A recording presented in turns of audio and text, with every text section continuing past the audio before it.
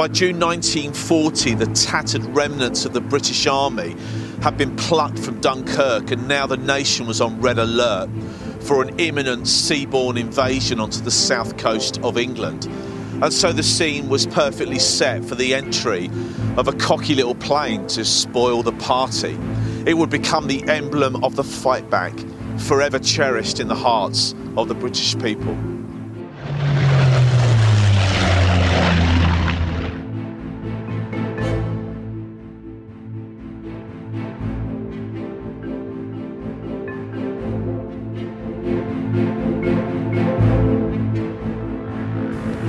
Jesus spoke of an aerial battle that is waged in heavenly places but worked out on the battlegrounds of people's lives. On the other hand, he said nothing about an image of the devil with horns and a red jumpsuit carrying a hot poker. That's the stuff of cartoons and adventure movies.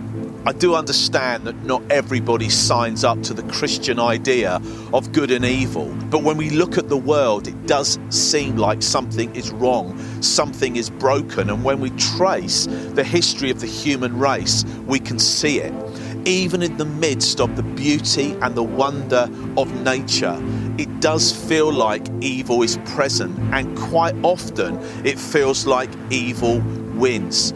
Terrible people doing terrible things, often in the name of religion. Throughout the summer of 1940, a vicious battle was being waged in the skies above Kent and Sussex. It came in the form of an attack on the RAF to destroy its planes in the sky and to destroy its airfields and the factories on the ground.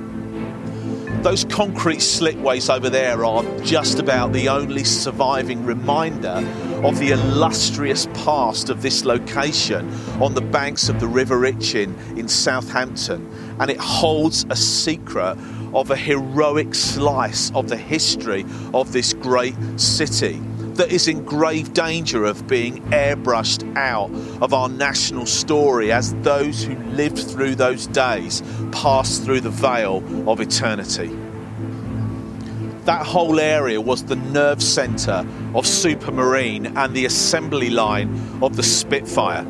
Over half of the 22,000 that were manufactured had their roots in the factories that were on that spot. The staff inside the factories were working 18-hour-a-day shifts in the height of the Battle of Britain to replenish the RAF as they fought that desperate struggle to win the battle in the skies and repel the threat of invasion. According to the Bible, God has an enemy who seeks to control the atmosphere and is the source of everything evil in the world. Here's what the Bible, that great handbook for life that has been banned and burned like no other book in history, has to say about that particular reality. Here's what it tells us about the spiritual heir supremacy that Jesus established. He made us alive when we were spiritually dead, separated from him because of our actions and following the ways of the world and the prince of the power of the air.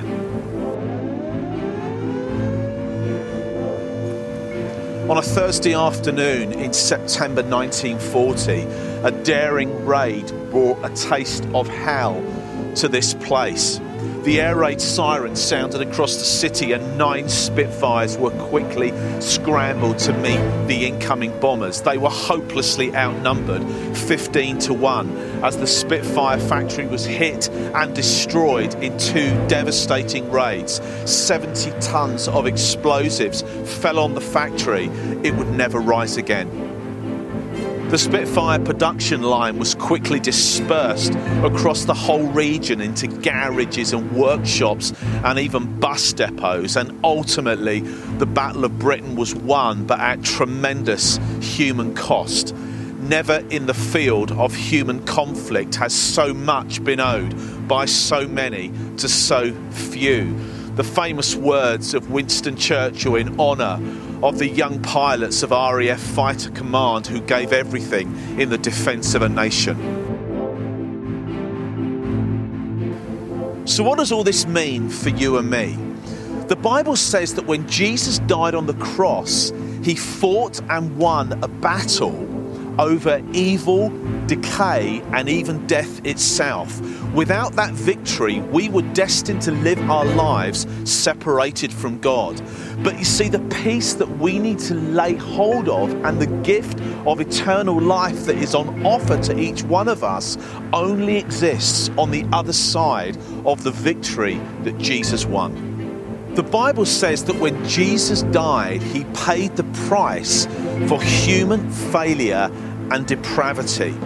And when we humble ourselves and we make a personal decision to get right with God by accepting that all of that is true, we get our slate wiped clean by the author of life himself. The spiritual air supremacy that Jesus won through his life, his death and his resurrection means that we can live our lives beneath the canopy of God's acceptance and forgiveness without intimidation, fear or dread. This simple prayer will make it real for you today. Pray it with me. Lord Jesus, I pray to you today from the battleground of my life. Thank you that peace with God can be found on the other side of your victory on the cross. I put my faith and trust today in that victory, and I accept the fresh start that you offer me to live my life under the protection of your love. Amen.